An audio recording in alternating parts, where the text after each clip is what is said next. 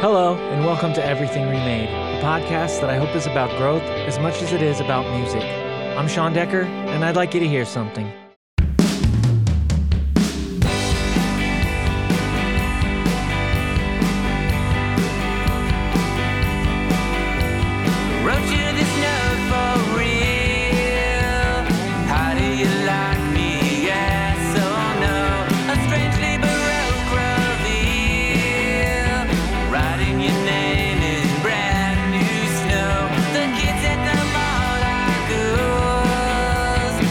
You're hearing Underground by Broken Hearts Are Blue, featuring my pal Daniel Bittner on bass.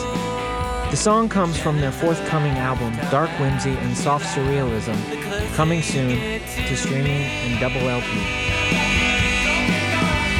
More that you do not see. I'm underground. Tell me, is life worth living underground?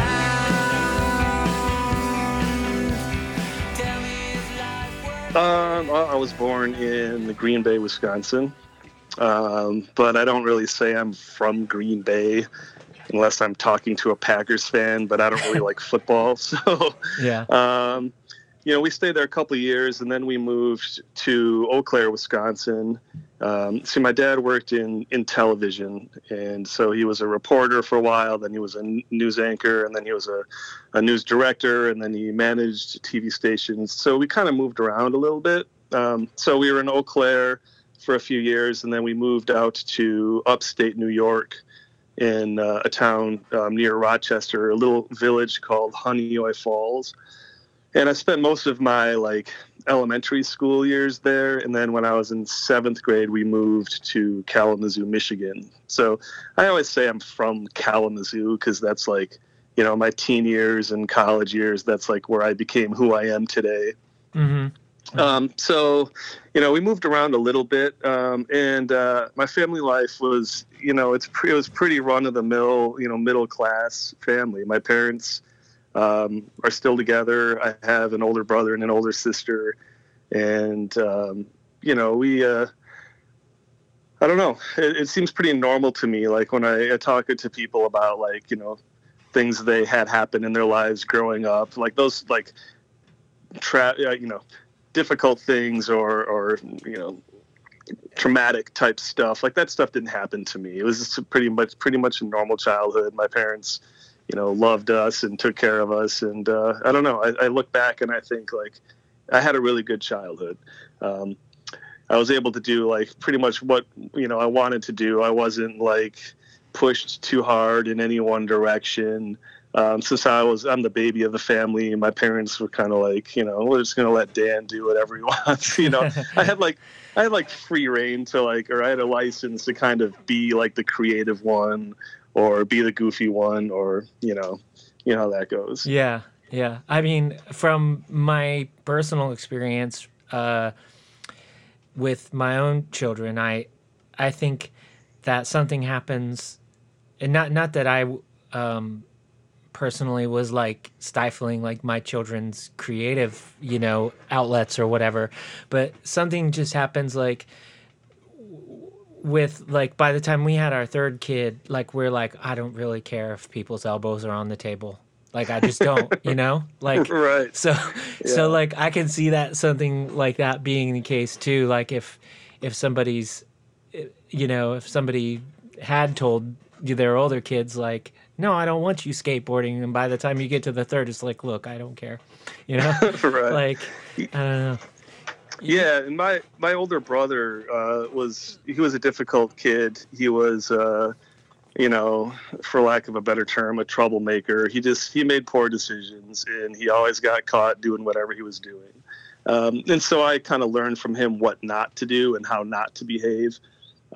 So by the time I was at the age where, my decisions really mattered, most of the decisions I made were, my parents were oh, that's great.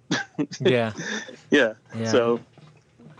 Yeah, a lot less to worry about, I guess, in that case. Yeah. So that's good. You said that you had an older brother. How many siblings did you have? Well, I had two. My brother, who was 4 years older than me, he passed away a few years ago, and I have a sister who is 2 years older than me. She lives in Detroit, Michigan. Okay. Were your siblings interested in music at all, like while you were growing up, or? Yeah, in fact, the reason I started playing bass is, my brother, my older brother, he started playing bass when he was in high school, and I had not expressed any interest or even thought about playing music, but I was a skate punk in middle school. When I was in Michigan, I don't know how or why, but some friends of mine and I decided we were going to throw a band together for the middle school talent show. And my friend Steve, he came from a very musical family. They had like drums and guitars and things set up in their basement. And my friend Dave played in the drums in the school band, so he was on drums. And my older brother had a bass, so I got the bass guitar role, and that was kind of like my first like experience. Like, oh, this is actually kind of cool. So you wound up playing bass just because there was one available. There was one available. Yeah. Yeah. That's awesome. Did you now at that point you're already like listening to you said like skate punk kid and stuff. So how was like music around your household exactly? Like, were your parents really interested in music? Like, did they listen to a lot around the house, or did you come to that completely on your own? Well, I kind of came to it. The kind of music I eventually got into, I got influenced by my friends. Mm-hmm. I wasn't into like the skate music. Like when we lived in New York, I was just listening to whatever was on MTV, mm-hmm. and my brother was a huge Pink Floyd fan, so I got into Pink Floyd quite a bit in like 6th and 7th grade. And then when I moved to Michigan, my skater friends were into typical skate music, but I wasn't ever into like, the Circle Jerks or, the Dead Milkmen or AFI or any of those things. Jodie Foster's Army. I was never into that kind of stuff. So yeah, my favorite album when I was in 8th grade was like the Syd Barrett solo album, which is still a great record. Yeah. I feel like you just listed some of my favorite bands from when I was like, really? From when I was like middle school, high school. Yeah, I was really like into all that stuff, but I was also into like, I was also into like this was when like rap was like really really like exploding back then, so I was also really into that, and as much kind of like thrash stuff as I could get my hands on as well, so I was just thinking like you would say, oh, I didn't like any of this stuff, and then you'd list 5 things that you liked, and I would also be like, yes, and I liked that, because it was kind of just, I don't know, anything that wasn't like what my dad was listening to, or whatever, which is kind of weird now too, because like now I listen to all the stuff I listen to, and I listen to stuff that like a lot of people like our age or whatever would also think like, they'd be like, oh, I don't like this new music or whatever. I like that stuff, but then also like found myself like, some of that stuff that my dad used to listen to was kind of cool actually. Right. But yeah, it's kind of weird. But so you said like your friends in school were influencing you,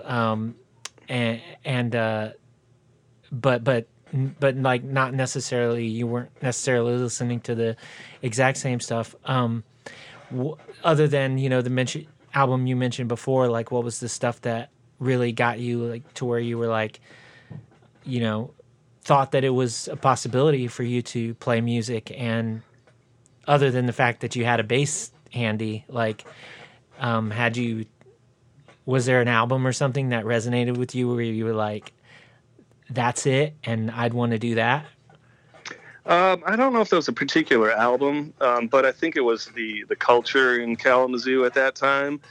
I started going to shows when I want to say, right before I was a freshman in high school. Mm-hmm. And the first show I ever went to was the Laughing Hyenas, who were from Ann Arbor, Circus Lupus, Fuel, which ended up becoming a huge influence on me.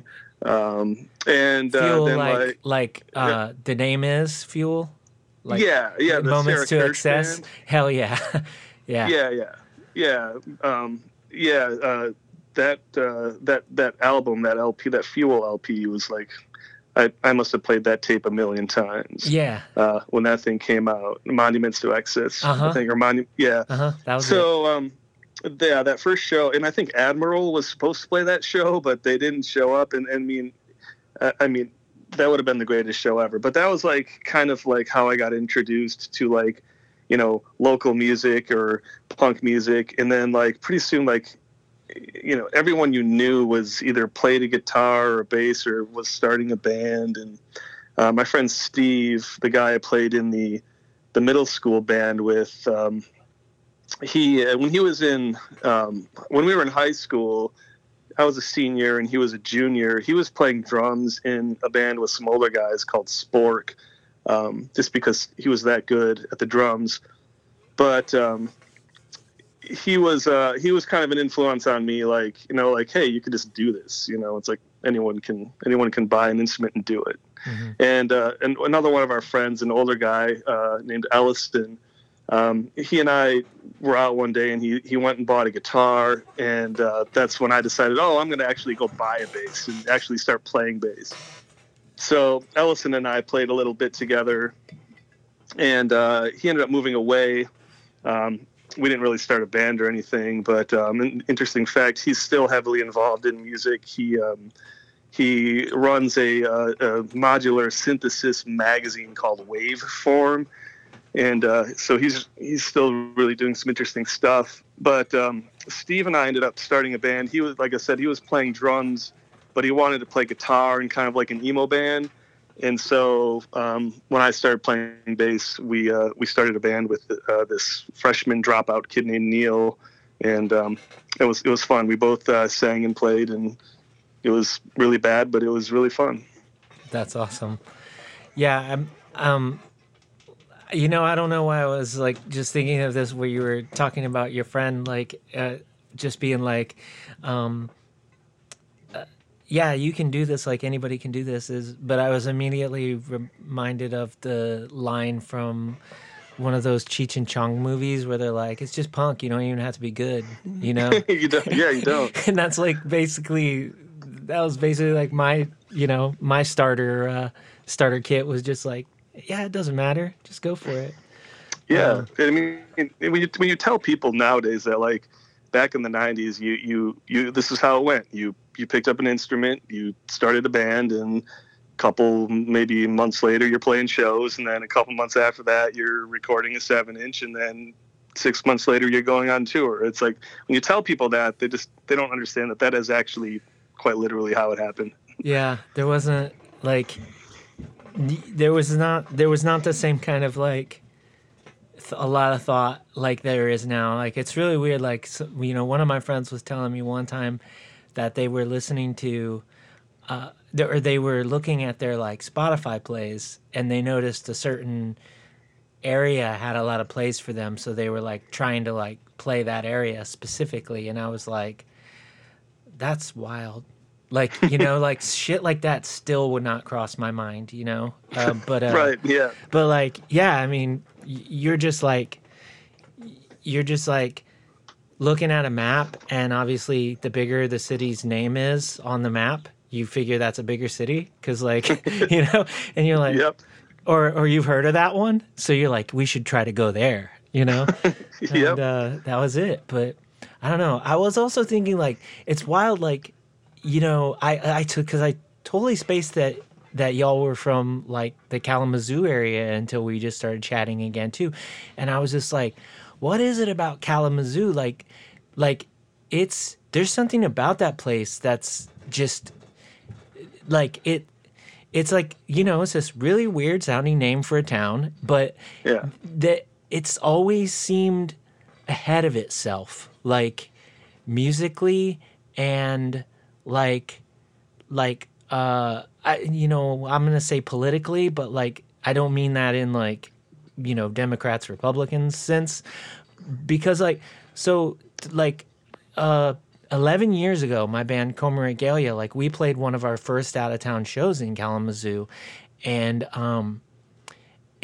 we went in to the house where we were gonna play, and there was like a marker board, and it had the people who lived there, and it had their fucking pronouns on it. And I was like, whoa. 11 years ago. Yeah, I was like fucking blown away by that. I was like, whoa, like, what the fuck? Like, and like, I never heard people having these conversations like that people were having there, Sure. in the shows and stuff.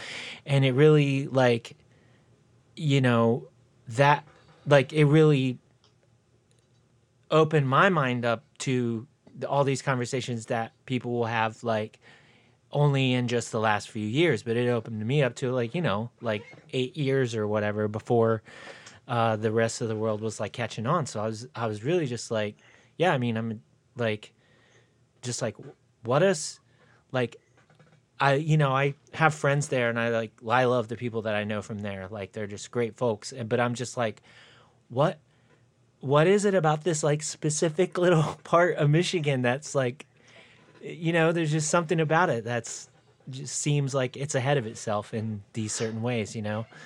I don't know. It's really cool. Well, it is cool. And I mean, in general, I think creativity breeds creativity. So when you have like a handful of people who are doing something interesting, like that kind of catches on and breeds itself. But in probably a more like logical explanation would be just that Kalamazoo it's the home of Western Michigan University, and people come from the eastern side of the state to go to school there. They come from like way out in like the northern part of the state to go to school. There's some people come from all over to go to school there. So it really is like, people don't really think of it as a college town, because in Michigan we have East Lansing for Michigan State, we have Ann Arbor. Mm-hmm.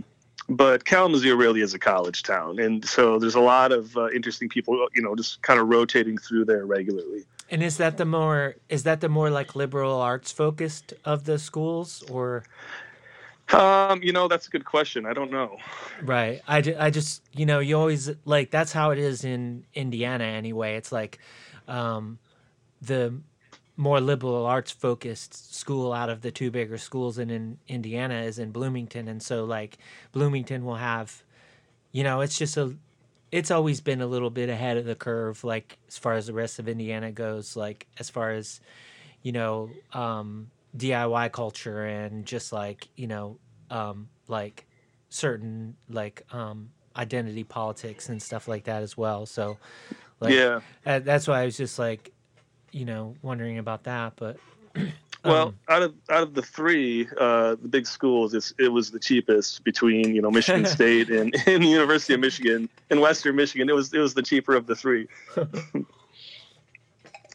I mean, sometimes you'd be surprised what that says about the liberal arts programs there as well, because I know like, so Purdue is, right. Purdue is like 5 minutes from my house, and the more, the bigger their enrollment has been over the years, like the more enrollment they get over the years, the bigger their student body is, the less of a liberal arts school it has. Like they've just been chipping away at it. They're like, no, we do not need that anymore. We don't need it. So yeah, it's like once they're like really focused on like making all their money from engineering students or whatever, they're just like, who cares? Right. Yeah. It's like it's like the alternative kid at school who realizes, he has the opportunity to be popular if he just changes himself a little bit. That's awesome. Yeah. I mean, Um, that's that describes a lot of people at my school, actually. But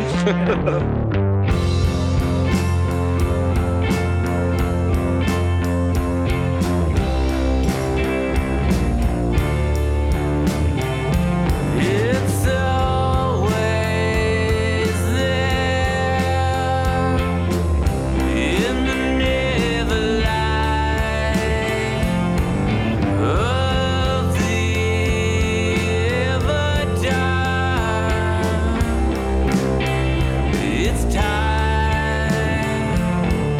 and it's dance toward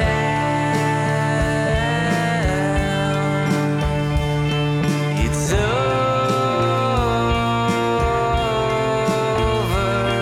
It's over.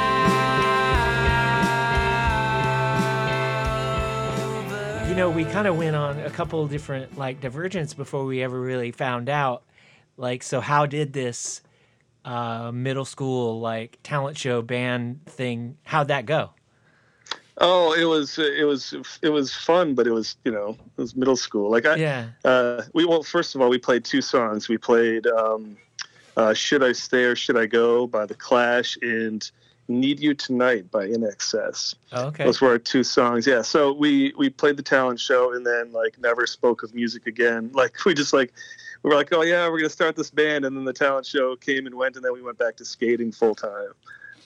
You know, But those two songs though, that's not a bad like blueprint for like kind of like what Broken Hearts Are Blue, like, you know what I mean? suppose, yeah. Like it's kind of weird, like, but if you really think about that, you're like, well, this isn't too far off, but maybe not. Yeah, that's funny. So like once you did that, were you like immediately like enamored with the experience of playing music in front of people, or did it take you some warming up too? Well, it was a great experience. And I think, every kid should have that experience of doing some kind of performance in front of a group. I think it's just really good for kids to do that. And so, I just, like I said, it was afterwards, being in a band, it would just take too much effort and, too much discipline. And so, when I think about my own kids and how, I wish my 16-year-old would spend more time playing guitar, but I'm like, well, it takes discipline, but it's the kind of discipline that you need to inflict upon yourself. Mm-hmm. You can't have someone else do it. And so we just didn't have it. And then, like I said, I didn't. It was high school, probably my junior year, when I actually thought, okay, this is something I want to do. And that's just because, almost everyone I knew played an instrument or was in some kind of band or some sort, taking lessons or doing something. Mm-hmm. And so, at that point, when you went to start a band, like what kind of stuff were you listening to, and what was like when you started your first like semi-serious band in high school, like what were you aiming to sound like? What kind of stuff were you trying to do? Typical, anything that was like DIY, hardcore, underground. That's what we were into, like emo stuff. Mm-hmm. Steve, the guy I had played with in the middle school talent show and my high school band, he got like an advanced copy of like, you remember that band Grey House? Uh-huh. They had like they recorded a bunch of songs, and he got a copy of it from the bass player for the band he was playing drums in. And, we listened to that, and that was like kind of influential on us. And I don't know, it just, any band that was coming through was like, oh wow, here's a new band, oh wow, here's a new band. That's super cool. But, Fugazi, any kind of Discord, anything emo, Rites of Spring, we loved all that stuff. Mm-hmm. Now, like, had you been playing like by yourself this whole time, or did you take any lessons at any point? Yeah, I took some bass lessons when I started. Actually, when I bought a bass, I took bass lessons for a couple years. on and off. And it was like one of those things where, you know, my teacher had a guitar, and we would play like, you know, blues and jazz type stuff, and he was showing me how to read the music. But, you know, once I started like playing shows, the lessons became less and less important to me. You know, Yeah. It's like, well, I'm already playing shows. I really don't want to sit and play this little blues number with the guy in the back of the music shop. Yeah. But I don't, you know, it was just like, you know, like we said, you just did it. Yeah. It didn't matter how good you were or whatever. It just, Yeah, I mean, I imagine, like, if the goal was to get to the playing the shows part, and you're already there, it's like, why am I still doing this other thing, you know? Like, if you right. if you wanted to be ridiculously good at bass, then yeah, you stick with the lessons. But if you're already at point B, then why are we still, you know, doing this other thing? Yeah, and I do see value in you know, learning how to play an instrument the correct way. Yeah. Yeah, I'm not saying that I didn't value that. I did, but you know, there's only so much time you know, high schooler has in the day, and Yeah, you know, and I mean that's also like kind of like one of those hindsight things as well, because like, you know, I don't know if you specifically remember like what your thought process was at the time, but it's like me personally, when I was just learning to play guitar, like, you know, if it would have been like, I didn't take lessons, but if I would have been like taking lessons to, in my own mind, just to get good enough to be able to play shows, then I'd be like, well, I obviously don't need to do that anymore. So like, right. that's a little bit maybe of that like youthful, you know, arrogance or whatever. Whereas like, yeah, I don't know. I wish that I still had the kind of like training like regime like mentality that I did up to a point where I thought, well, okay, I'm good enough to play in bands, you know? Like, Yeah. I wish I still played for like however many hours a day. Like I was obsessed with it and I just played like all the time, and you know, like, Yeah. but you know, But also, like, back then, like, music lessons weren't really set up for the kind of music that we were playing or Mhm. even into. You know, it's like, you remember when you started to play guitar, you were probably trying to pick apart every band you were listening to try to figure out what they were doing. And I was doing that with the bass. Mhm. You know, I was a huge Jawbreaker fan, and I would just sit and listen to those bass lines and like try to write to the same kind of thing. And I figured out I was able to like listen to something and figure out how to play it pretty easily. Mhm.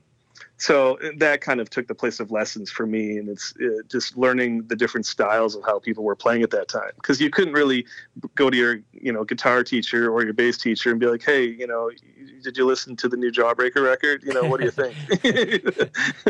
Can you show me how to play like that? Yeah. I mean, you know, I wish you could have, but I mean, maybe now, like it's You can now. Yeah, Now you yeah. sign your kid up for band camp and or Rock and Roll School of Rock or whatever. Yeah, They're playing. Yeah, it's wild, like how many different, you know, how many different accounts of different types of lessons that I've had, you know, just doing these chats. Like sometimes it's like you know, it's exactly what you described. It's like you could ask your guitar teacher to learn like the System of a Down song, and then they'll play it with you, you know? Yeah. Yeah. But then others it's just like yours. It's like, no, we're going to play this scale and that's it, you know? And yeah, I don't know. So now, I mean, you can probably get some, you know, between videos or like Zoom lessons or whatever, you could find any kind of teacher you'd like. But Yeah. Yeah. It's true. so you said you were like in this high school band, you were like playing shows and stuff. So you were like writing your own songs and recording demos and stuff as well, or? Yeah, we didn't get to the demo part. We were writing our own songs, and you know, we played a handful of shows. It was just me and Steve and the drummer Kid Neal, And Steve and I we were both on the high school paper, and that was like last hour of the day. And one of the jobs for the high school paper was, you could be the ad managers. And if you're the ad managers, you got to leave school early and, go around and try to get local businesses to buy ads for our school paper.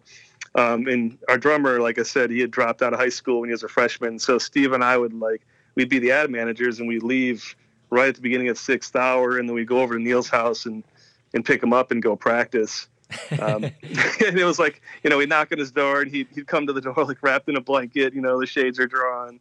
There's a cooking show on TV. And so, we practice, and, we got a handful of basement shows, but eventually, that all became too much for Neil. So he quit. And then Steve and I went on to form Ordination of Aaron with some other friends of ours whose band had also recently broke up. Okay, so there's definitely recordings of that. I've actually had the LPs in my distro and everything. If anybody doesn't know who Ordination of Aaron is, definitely should check that out.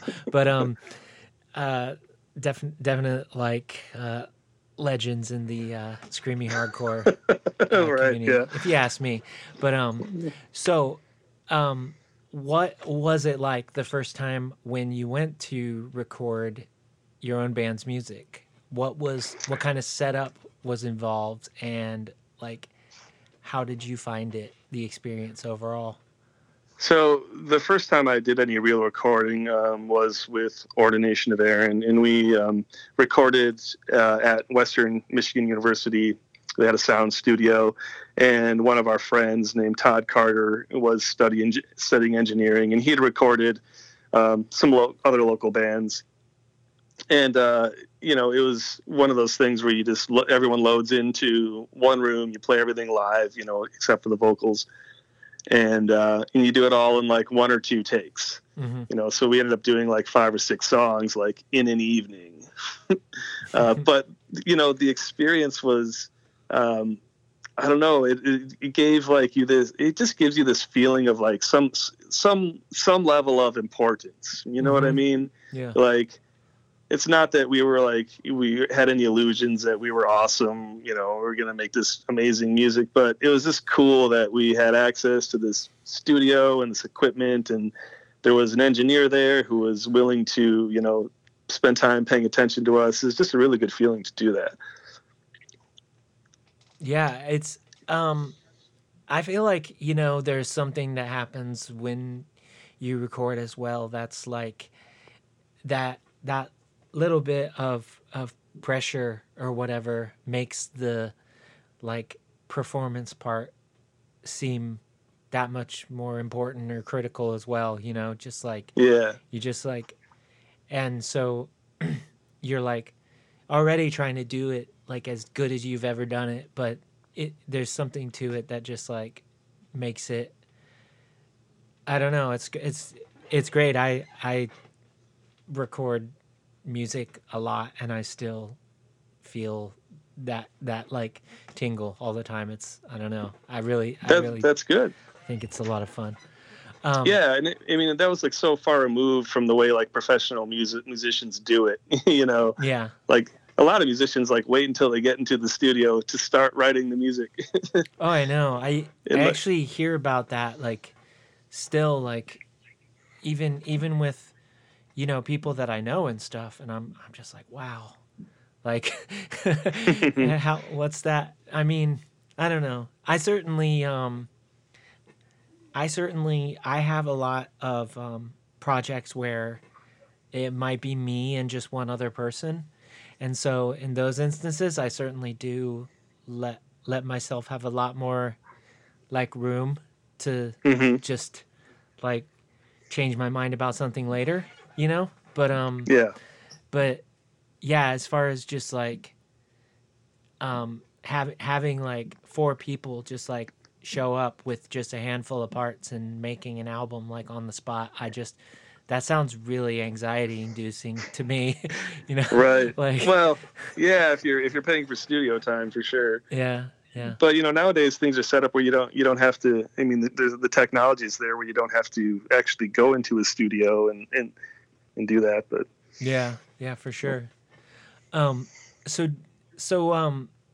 was the first Ordination of Aaron recording, was that for like a 7-inch, or I'm not like, at some point I just had like a discography, like LP, like I think it might even be a double LP, but yeah, so that's I don't probably know that that one. much about the individual releases. So what was the first recording for?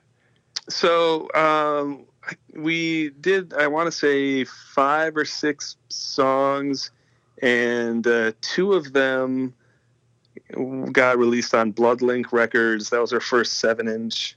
And then another one was on, no, we were on a couple different comps at the time that we just gave the songs to, but we didn't have any plans to do anything major at that point. And I don't remember if we were even planning on doing the 7-inch for Bloodlink at that time. Mm-hmm. But I think it was like, oh, we've been playing some shows, we have some money, let's go in and record. And then, when opportunities came up, oh, you want to do this 7-inch? Well, here's some songs. Or, oh, we can be on that comp? Well, here's a song. Yeah. And it wasn't until we recorded an LP, actually, like after the band broke up. We went on tour, and you know how things go. Like when we came back from tour, and we all hated each other. And we broke up like immediately. Like the day we got back, we're like, there was no even thought of ever playing again. And then Matt Weeks, who he sang for the band's Current in Ottawa. They were out of Dearborn, Michigan, over in the Detroit area. Yeah. And they were good friends of ours. He runs a label called Council Records, and he asked if we'd be interested in doing an LP to release on his album or his label. And so we got back together and wrote some songs almost purely just to release that record, the LP, and then played a few shows that winter. But then as soon as the record came out, we were done. That's wild. Yeah. Like, was the tour like particularly bad? Like, were there like just like disastrous, or was it just a matter of people not getting along? Oh no, the tour was great. The summer of 1994. I mean, and I had roadied for a friend's band in '93, and then again in '95.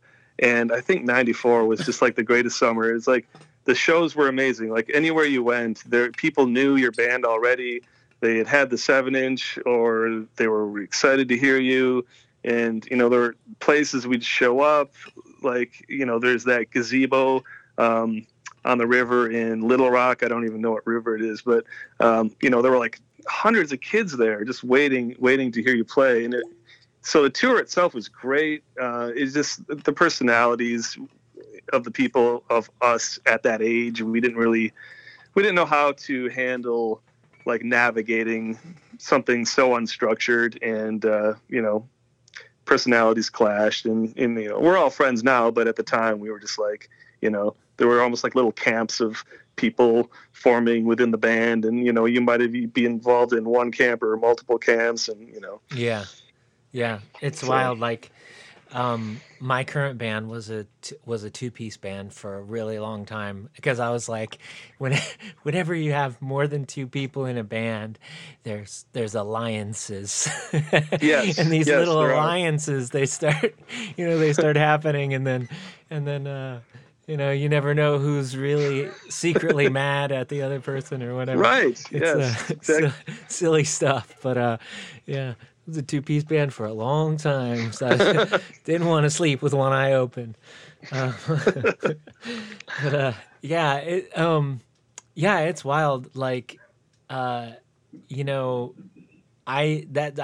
about when I first started playing shows as well. It was about that time. I wasn't like quite touring or anything yet, but it's weird. I was thinking, like,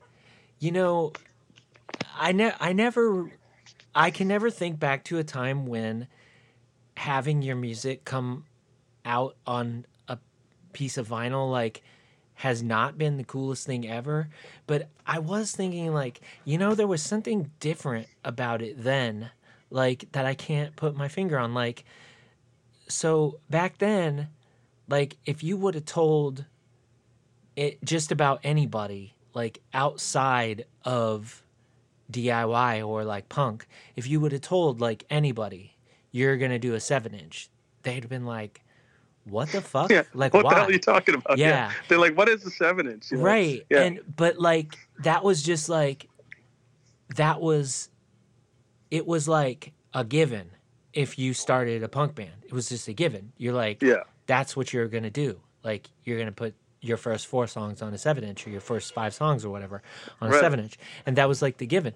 And I mean, it didn't take 6 months or a year, and it was cheap. Like, you know, like I remember my first 7-inch, like I released it when I was like still in high school, and we, you know, like we got the whole process took like less than a month, and I was literally just putting the 7-inch in, you know, inside the cover. Actually, obviously, I was just putting it in a manila envelope and putting "Fragile, do not bend" on it, and it would arrive safely all the way across the country for like 30 cents. Like, Yeah, it was you know, incredible. and you'd pay like to make it, you'd pay like 70 cents whole deal. So you ship this thing whole cloth for around $1, and you'd make $3 off of it. And You were selling them for $4? See, we were only selling no, them for $2. I mean, no, we were selling them for $3, Okay. and you'd make $2. To me, just being able to record your songs and hear your songs back was always like, I can't believe this is a real thing. Like, you know, but Yeah. and then having it on something that you could sell to somebody as well is just like, and people want that, and you're like, this is blowing my mind. But Right. yeah. Well, think of it this way. Like, you know, you also grew up in the era of, you know, dual cassette players where you can make mixtapes, or you could, you know, record anything onto a cassette tape. So Hell a yeah. cassette tape had no, you know, anything. I mean, anyone can make a cassette tape, but having something on a piece of vinyl, True. you know, and also you're at the age where we both are, where, you know, when we were younger, vinyl was still a thing when we were younger, Mhm. you know, and then it died out. And there's also the, you know, you tell someone, you know, your uncle or your cousin that your band just recorded a 7-inch, and they're like, what the hell are you talking about? Like, just like them not being clued in on it, it also made it cool too. Yeah, for sure.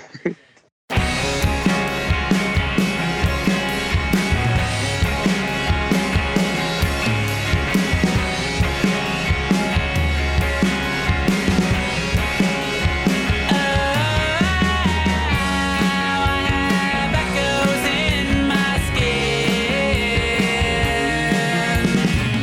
A flow bearing berry man. Whispering their pleasantries. We've been chatting for a while, and I mean, I'd love to, you know, just talk about like every little band I mean, not little as in like it's not important, but like in between like Ordination of Aaron and Broken Hearts Are Blue, but like we have to get into that too, because Right, yeah. because Well, that's the the good news current is thing. there wasn't there wasn't anything in between. Oh, okay. Yeah. So, all right. So no insult there to anyone. No. All right. Well, so how did Broken Hearts of Blue come together exactly? Like, was it just Okay. like the other band broke up and it was just like, I want to be in a band? No, it was a very long and agonizing process. So, you know, Ordination of Aaron, we recorded this album. We were about to break up, and I wasn't really like actively looking for another band. But Chuck and Ryan, the guitar player and the singer for Broken Hearts Are Blue, you know, a few years earlier, they had been in a number of bands together, but a few years earlier, they were in a band called Vine, Vine. And they kind of like brought like emo to Kalamazoo. This is like in the early 90s. And they were like universally loved by everybody. And that's saying a lot, because in Kalamazoo, you know, even though everyone you knew was in a band, like not everyone liked everyone else's bands. You know, like no one in Kalamazoo liked Ordination of Aaron. Like we were just like dumb goofball kids. But you know, when Vine would come out and play, like everyone would go see them. Everyone loved Vine, but they had broken up a couple years earlier. And, you know, both Chuck and Ryan had done like a few like little projects here and there, but nothing really substantial.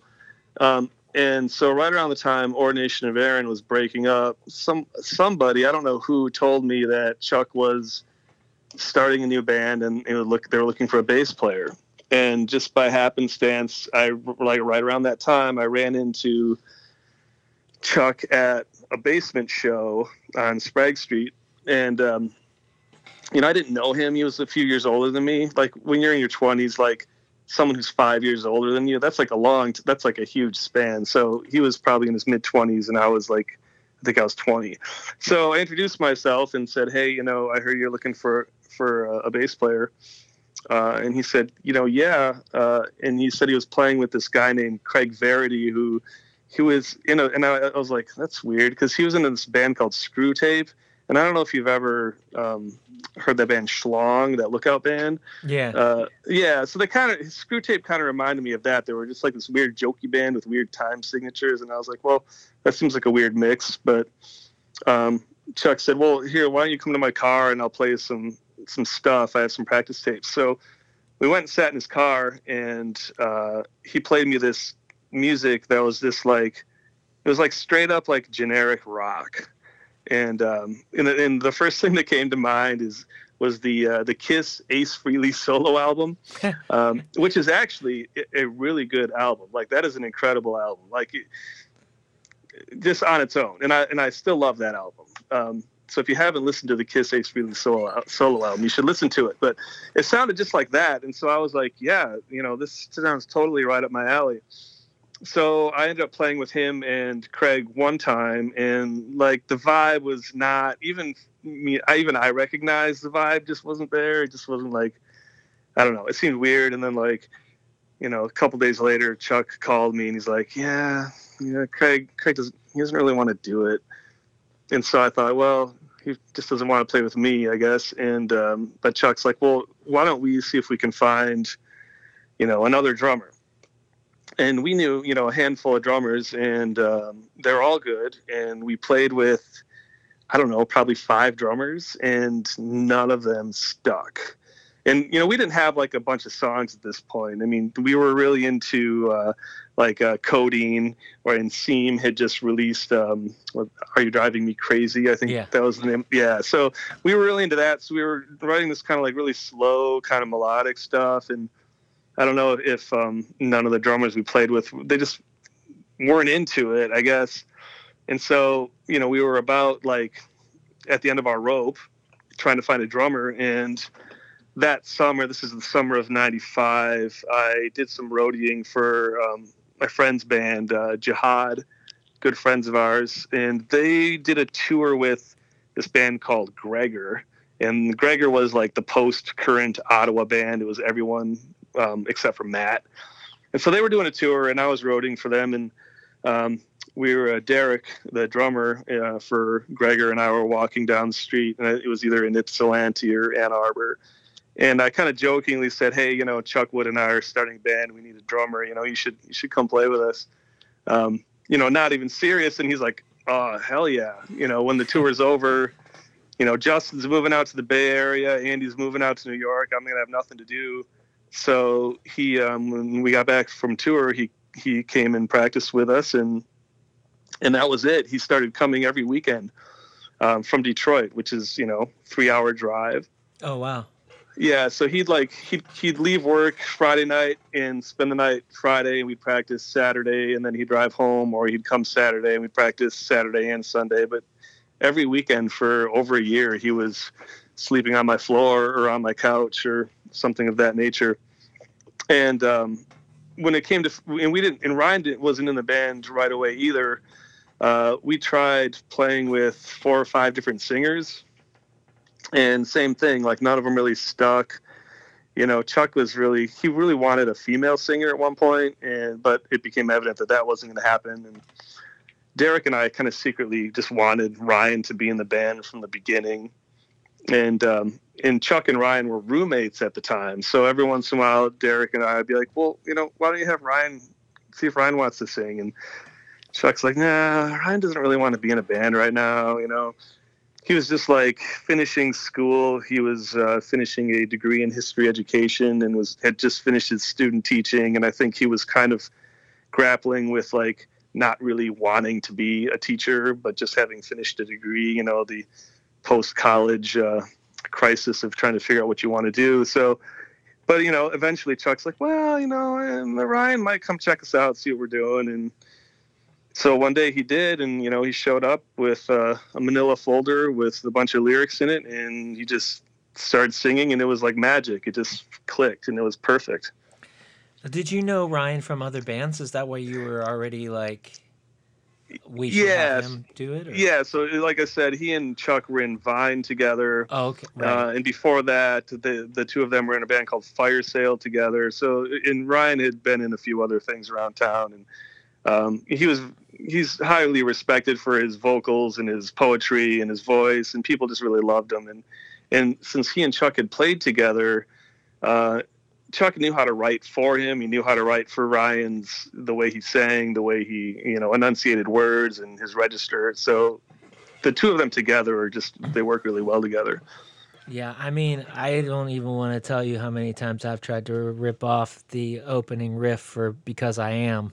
It never works though. It just would not work for anyone other than y'all. But yeah, it's I definitely I need to check out some of those other bands that you just mentioned, because I feel like, you say, oh yeah, they were in this band called Vine, and that just sounds like the name of a band that I've probably listened to, but I can't say for sure, but it's, yeah, I think that just like that 1-2 punch of the delivery and the style is just so unique. And I wanted to ask now, to me, there seems to be present in your music, and I'm hoping this isn't just like some kind of wish fulfillment on my end, but there seems to be present a certain attitude like that is inherently like saying no to like what a lot of bands were doing then, which was like overly macho.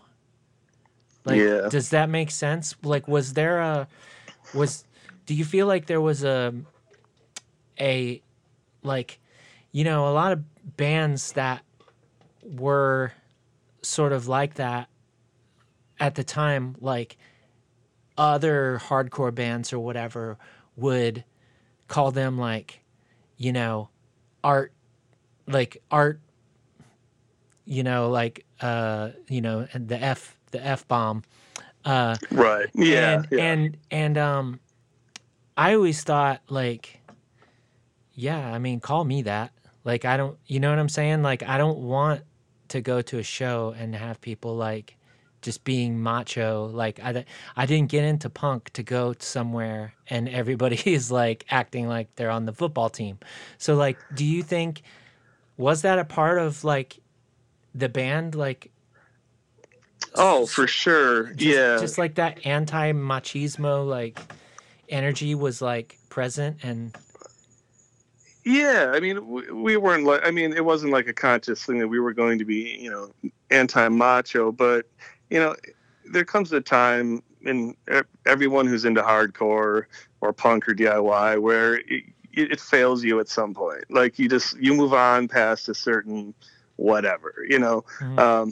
And particularly Chuck and Ryan had moved on from the hardcore scene. Like both of them had been out of playing shows for a while. But Derek and I were still pretty involved in playing shows. through our other bands. And so when Broken Hearts Are Blue started playing shows, like even though we weren't, and Derek and I were also kind of growing out of it as well. But that was the scene we were in, and those were the shows we could get, because those were the connections we had. So we were playing, punk and hardcore shows, but that really wasn't the band we wanted to be. And Ryan in particular, like really despised being lumped in with that genre, just because it just wasn't who he was or is. And it wasn't who any of us were at some point. You know, we started getting into like the Rolling Stones and like anything recorded in the 60s and 70s. And none of us were listening to any of the new hardcore records coming out. Like we just didn't really keep up with that. But, those were the shows we had to play because that's the scene we were involved with. Yeah. I mean, like, it's wild. Like, I think about like a couple of songs on The Truth About Love, and I think what a formative record for me, like personally, like growing into myself as a musician, because like, and I can't be the only person out there that's felt this way, but like what that album did for me and like some of my friends as well, like, is it gave us permission to like write parts that weren't like cool, like Right. Right. like that didn't, it gave us permission to like be fucking weird and just write weird shit and not fit into like, like Over My Sassy Self, like what the fuck, like we were like what the fuck, like they just do whatever the fuck they want, like this is really like in the face of the establishment or whatever, like, you know what I mean? Because after a while, like the counterculture just starts emulating the establishment, where it's like you have to be like this, and we're all tough and we're all whatever, and it was just like, and we were like, no, this is like, as much as Orchid is or whatever, this is it too. This is like what we're talking about. And like Right. it like, I mean, like it gave us permission to like not look like other people and just like I said, just like be our authentic selves, I think, in a way that was unpostured. And like, I don't know. So thank y'all for that. I know that I'm that's not cool. the only person. I can think specifically, a band that I was in, myself and my friend Seth, my good friend Seth, we would like sing that song, and we would just be like, it's okay if we're not like, if we're like effeminate, it's okay if we're like whatever, Yeah. and who cares like what kind of label gets put on you, or like if you're not like, this is why we're here in the first place. Like I said before, we didn't come here to like be surrounded by the same kinds of people from the high school football team, just in all black with dyed black hair, Right. It was the same mentality. It's just like a different uniform, Right. But well, there's a point where like whatever's cool just starts to become boring, and then what's cool is the opposite of what was cool. I mean, that you can say that about anything. Yeah.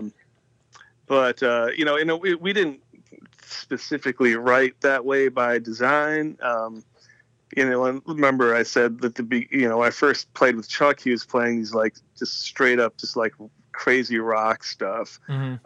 And so before we even had a drummer, we were trying to figure out what kind of sound we wanted.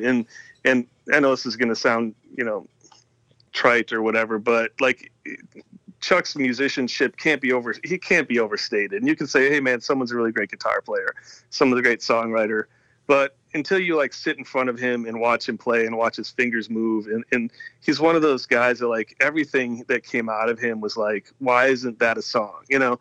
And so he'd be like, well, here's a rock song, and you'd play this rock riff that would just melt your face off, and then you'd be like, well, you know, we could do something more bluesy, and then you'll play like a blues riff that, you know, made you like, shit, I don't even like the blues, but this is amazing. Mhm.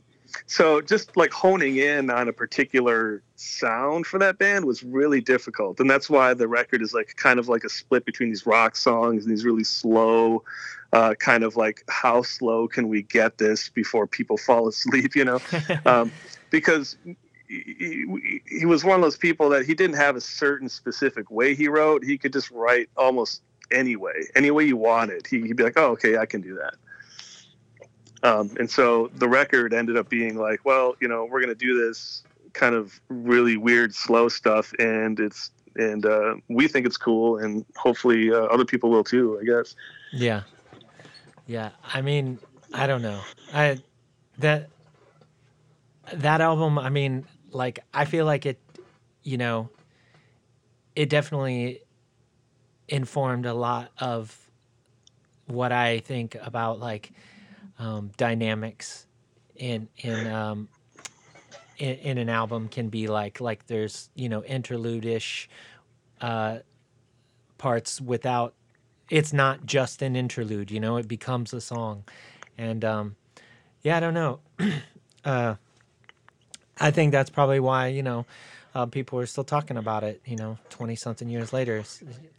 That brings me to my next thing is like, you know, when y'all decide to remix that, were you excuse me, were you already talking about like, hey, let's like write some more songs when you, or did the reforming of the band, was that like completely organic, just, you know, based on like when y'all had gotten together to like remix the original album?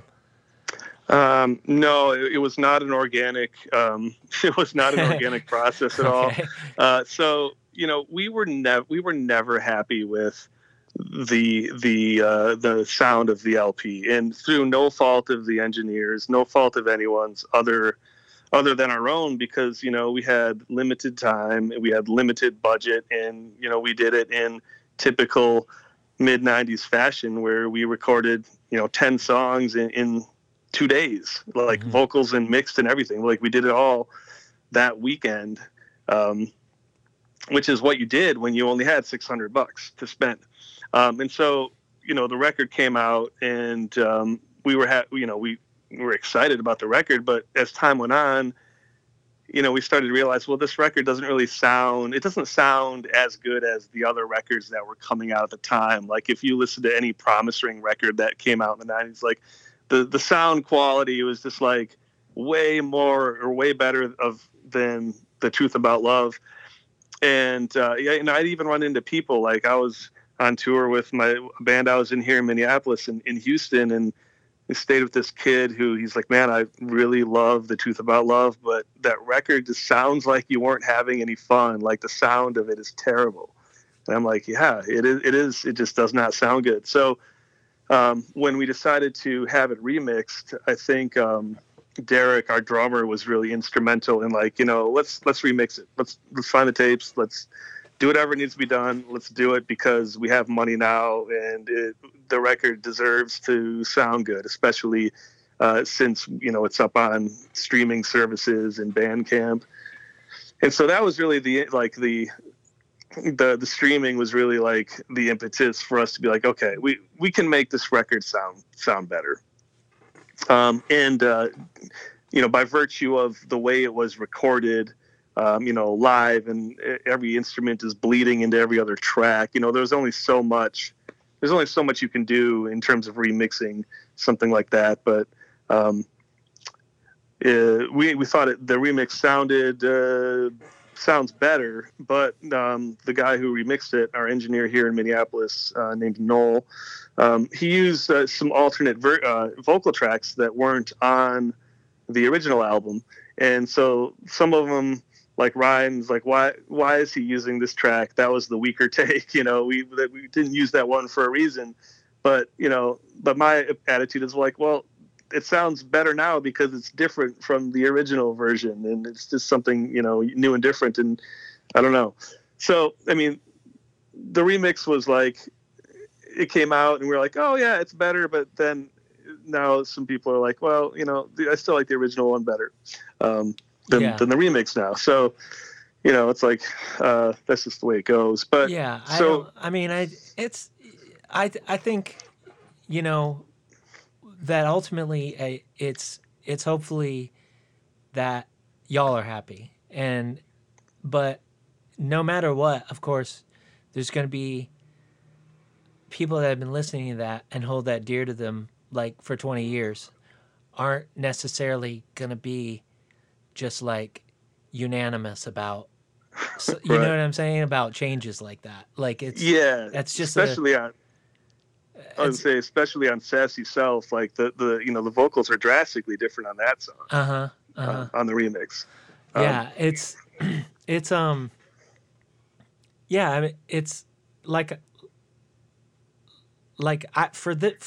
for this kind of reason alone, I've kind of put a hard no remixes on right. just because I don't, I think ultimately that the artist should be satisfied. So what I'm gonna say is no, it's not a piece of advice for anyone else, and it's not a piece of judgment on anyone else either. But when I think about what I want out of people when they experience my music, if they have a connection to it that's genuine and there's some kind of loving connection to that, I don't want anything to stand in between them and that.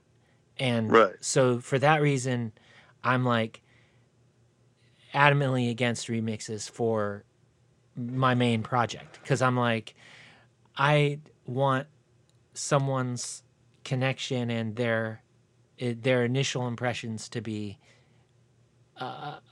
singular to that experience. And and I think that's just because that's the way that I form bonds with pieces of music or whatever. I'm really set, like I described before, my friend and I singing along to your album and stuff, these are the things that are that album is a part of me because it's a part of that time, and the way that I've interacted with it is in such a way. I'm not the kind of person that would be because you remixed it or whatever. I think I definitely saw some comments that were come on, leave that one leave that one at home. You didn't have to say that, but so it's because that's just the whole rebooted movies ruined my childhood thing. It's nobody took your original movie away from you, Right. You can still, even on your own Bandcamp, you still have the original mix. So listen to either one you want, but yeah, that's why I've never done that myself, even though sometimes when when we'll play a song live, we play it different than the record, because I realized 16 times of that one part repeating was too many times, But I don't want to go and re-record it because it's just that's the way it is for somebody, and so that's fine, that probably doesn't make any sense, but no, it does. I mean, there's certain in terms of on this record is there might be a certain amount of why people, the way the record sounds might have something to do with the charm of the record, at the time, Yeah, and I understand that, remixing tends to take away some of the magic, even though the original of whatever is still available. But for us, it was, we had this record and we loved the songs. We loved the record. We were just completely blown away at the reception it got. But the only thing we didn't like about it was the sound. And so just for ourselves, we had to see what it would sound like if it was remixed, with, at a later time with different equipment, with different ears. And it ended up being just a different interpretation of the record. Yeah, for sure. I mean, it's and like any instance of like whether it's like someone who produced the record or just somebody else who was like, or just like a different room you recorded it in, like especially back then, like, I mean, I was just talking to him with my partner about this. It's just like you could have the same band show up in 3 different places and just have such a drastically different record. Yeah. And now with digital recording, I think it's a little less so than that. Like you could hand someone a fairly clean digital recording and you could get the same results from like a lot of different engineers, but like back then, especially, it was, it seemed a lot of things seemed a lot more circumstantial, just like all the way down to just like how, like, how much like sleep people got the night before, or whatever. I mean, it's just like everything felt so much different. But like, how did you go from just we're gonna remix this record to like we're writing songs again? So that was, a process that, I mean, and I say this quite literally, took 20 years. When we broke up because Chuck had moved to go to grad school and Ryan had moved to Denver, and then Derek moved out to the Bay Area. But we had this handful of songs that we did demos for, and we thought they were really good songs, but the demos are just really recorded really, really poorly. So, over the years we would, let's do like a group email. Hey, we should get together and re-record those songs. I mean, it's gonna be much easier to do now. And, then we'd kick around the idea of like recording a cover, and then we're sending YouTube videos on which covers we'd like to record. And then the conversation would die off for a couple of years, and then we'd come back, and it was really Derek, our drummer, who kept at it, and he and I remained really good friends through this whole time. And Chuck and Ryan both kind of drifted off, they would drift in and out, I guess, of our lives. But Derek was always like, we have to get those guys to try to record these songs. There's no reason why we can't do it. I mean, you can do anything from anywhere now. Mm-hmm. And but it just, Chuck in particular, we knew it wasn't going to happen. He'd be like, yeah, maybe. And then like, one day he like emails us and he's like, hey, I wrote this riff. Maybe this can be a new Broken Hearts Are Blue song. If you guys like it, I can keep writing. And it was like 12 bars of some like heavy tremolo, just repetitive bluesy thing. It wasn't super great, but we took to it like a cocaine addict to like the residue in some paper, like, oh my God, you take whatever we could get. We're like, oh my God, yes, finish writing the song. This is what we've been waiting for, right? This was the clue. Yeah. Yes. But nothing materialized. And they just disappeared for a couple more years. And then I don't know how or why, but one day Ryan messages me and Derek, and said, well, I really like the lyrics to this, one of our old songs. It's called Late Night Walnut Street.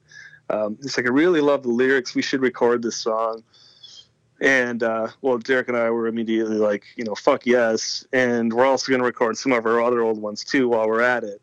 But we all knew that Chuck was not going to jump on board just by virtue of his the way he had behaved, the last 15 years. So we knew we'd have to get someone else, and that's when we got our friend Brian Charles to play guitar in the band. And Brian was always I didn't really ever think of him as our fifth member back in the 90s, but he really was kind of like a fifth member of the band. He played and sang backup on the original album. He sang backup with us for a couple of our shows, and he and Chuck would spend time just sitting and playing guitar together. So he knew like all the Broken Hearts Are Blue songs. But in the 90s, he's more of a solo singer songwriter. So he had his own thing going on. Mm-hmm. But the band as it exists today, Chuck is not involved, and Brian is one of the co-songwriters. And so I said, hey, do you want to help record some of these old songs? And he said, of course. I can still play them all. So yeah, that's awesome. So yeah, and it was like, wow. But he is quite a different kind of guitar player than Chuck. Like I said, he's a singer songwriter. He writes for himself mostly, but so we got together here in Minneapolis and we did 4 songs. We did 3 original Broken Hearts Are Blue songs that Chuck and I had written back in the 90s, and then one that Brian wrote. He's like, well, I have this song. I wrote it for myself, but maybe Ryan wants to take a stab at it. And that one's called Murder Mysteries. And so that was like the 4th one we did. And then, so since then, and that just got released to streaming. It's called Here Is Always Nowhere. It's a 4-song EP. Mm-hmm. And then, so since then, we've just kept up the momentum of writing, and our process is, we've honed in on like, okay, this is the best, easiest way to do it when we're all living in different cities. And last year we did an album called Goodbye Bunny Smith. Mm-hmm. That was, again, just released to streaming, which we kind of demoed for a few, about 6 months to maybe 9 months beforehand, and then they came and we just we plowed through them all in typical 90s fashion, in a weekend. But this record that we are about to release, this one is quite a bit different because it started being like Goodbye Bunny Smith was more of like Brian would send me a song and be like, well, what do you think of this? Does this kind of like fit in? Would this fit in with, Broken Hearts Are Blue? And, I'd say, yeah, of course it does. It's whatever we want it to be. So then I'd write a bass line to it, and then we'd send it to Derek and Ryan. And then we were only going to record like 3 or 4 songs for Goodbye Bunny Smith. But right at the end, Brian kept on sending me these like demos of him like playing and singing. And I'm like, God, it's a fucking great song. Let's do that one too. And so like some of the songs on Goodbye Bunny Smith were like, we literally, Brian put the lyrics in front of Ryan. He's like, okay, you're going to sing it this way. And like coach him through it. And that's one of the great things about Ryan. He's an incredible writer. He's a great poet, but he also has no problem like, interpreting somebody else's words with his own voice. So some of the stuff on all of our new stuff is written by Ryan, and some of it's written by Brian. That's awesome. But the reason our newest record, it's called Dark Whimsy and Soft Surrealism, it's different is because Brian and I kind of like tag team the songwriting, I guess. Like I would write something on bass and I'd throw in some keyboards or synthesizer, piano, and then I'd send it to him and he'd add guitar to it, and then we'd send it to Derek and he'd put his drums on it, and then Ryan would always get it last. Or Brian would write something and send it to me, and so on. Mm-hmm. So the songs were like, even though like we kind of think of them as like, well, this one's my song or that was your song, but like by the end, they became everybody's because everyone kind of interprets it however they want when they add their own music to it. Yeah, for sure. Yeah. Well, I mean, I'm really looking forward to that. Like the first single sounds really good. Like, oh, thanks, man. Yeah, I think it's like, I listened to a lot of, well, I listened to everything that was online, like over the course of the day. And I was like, yeah, this is like, even though the first bit of this like came into existence like 20 years ago. Like, well, I guess it's like 25 years ago at this point. Yeah, it felt like a logical progression to me, like just going from one release, even though the first two were like 20 years apart. Yeah, you mentioned before that there were songs that you recorded originally that you weren't happy with. Had you put those online at some point before? Yeah, those Okay. I think. Okay. Yeah, I think 'Cause I Derek was put like, them somewhere. I was like, I swore I heard those, like, just like a bunch of songs that like weren't ever released, and I was like, oh, it was like the Lost Ark, for me. I was like, Yeah. oh yes, yeah, me me and a couple of my friends were like definitely like talking about these songs for a couple days, but I wasn't able to find them when I was like doing my deep dive today. But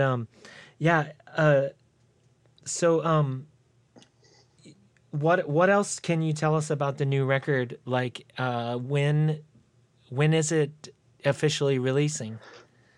Well, I don't know the exact date. So, first of all, we knew we wanted to get this put on vinyl, and so I started, about I don't know, maybe 6 months ago, started reaching out to labels, and I don't know why I didn't think to reach out to you, by the way, Sean.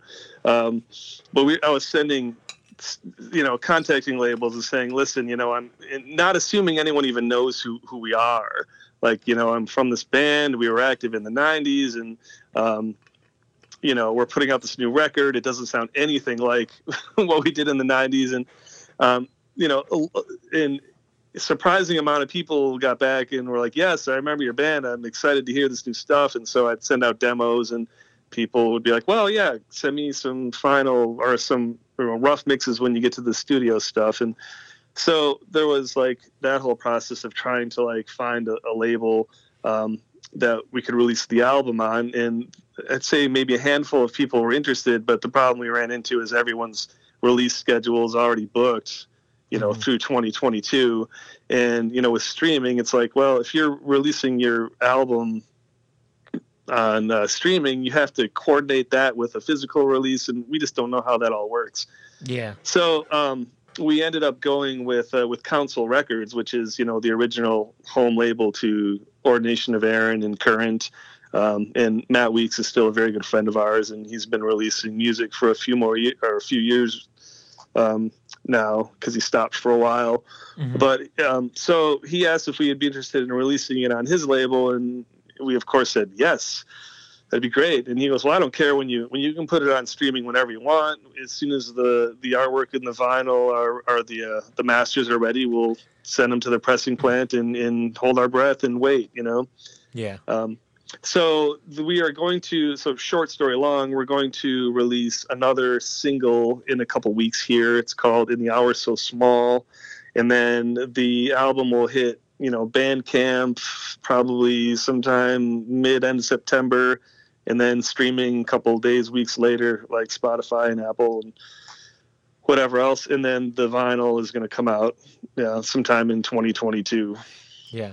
Yeah. And it's going to take the form of it's going to be a double LP. It's going to have Here Is Always Nowhere on it, because it was, we recorded 12 songs, and we realized we're not going to fit 12 songs on a single record. So we either had to cut or we had to add a whole nother record. And, by adding another record, well, then you have more space. So we added a few of the songs from Here Is Always Nowhere that are going to be on the vinyl release. Oh, okay. Very cool. Yeah, it's you get into that weird territory where it's like it's too much for one LP, not enough for two LPs. Yep. Like there was one release that I did that was like similar to that. It's like, well, this is a little too much for this, but I don't know. Yeah, but the good thing is, like, back in the 90s, like, no one would even consider putting out a double LP. But, now everyone's older and has money and it's not such a big deal, you're just like, well, whatever, let's just do what you want, because who knows when you're going to be able to do it again.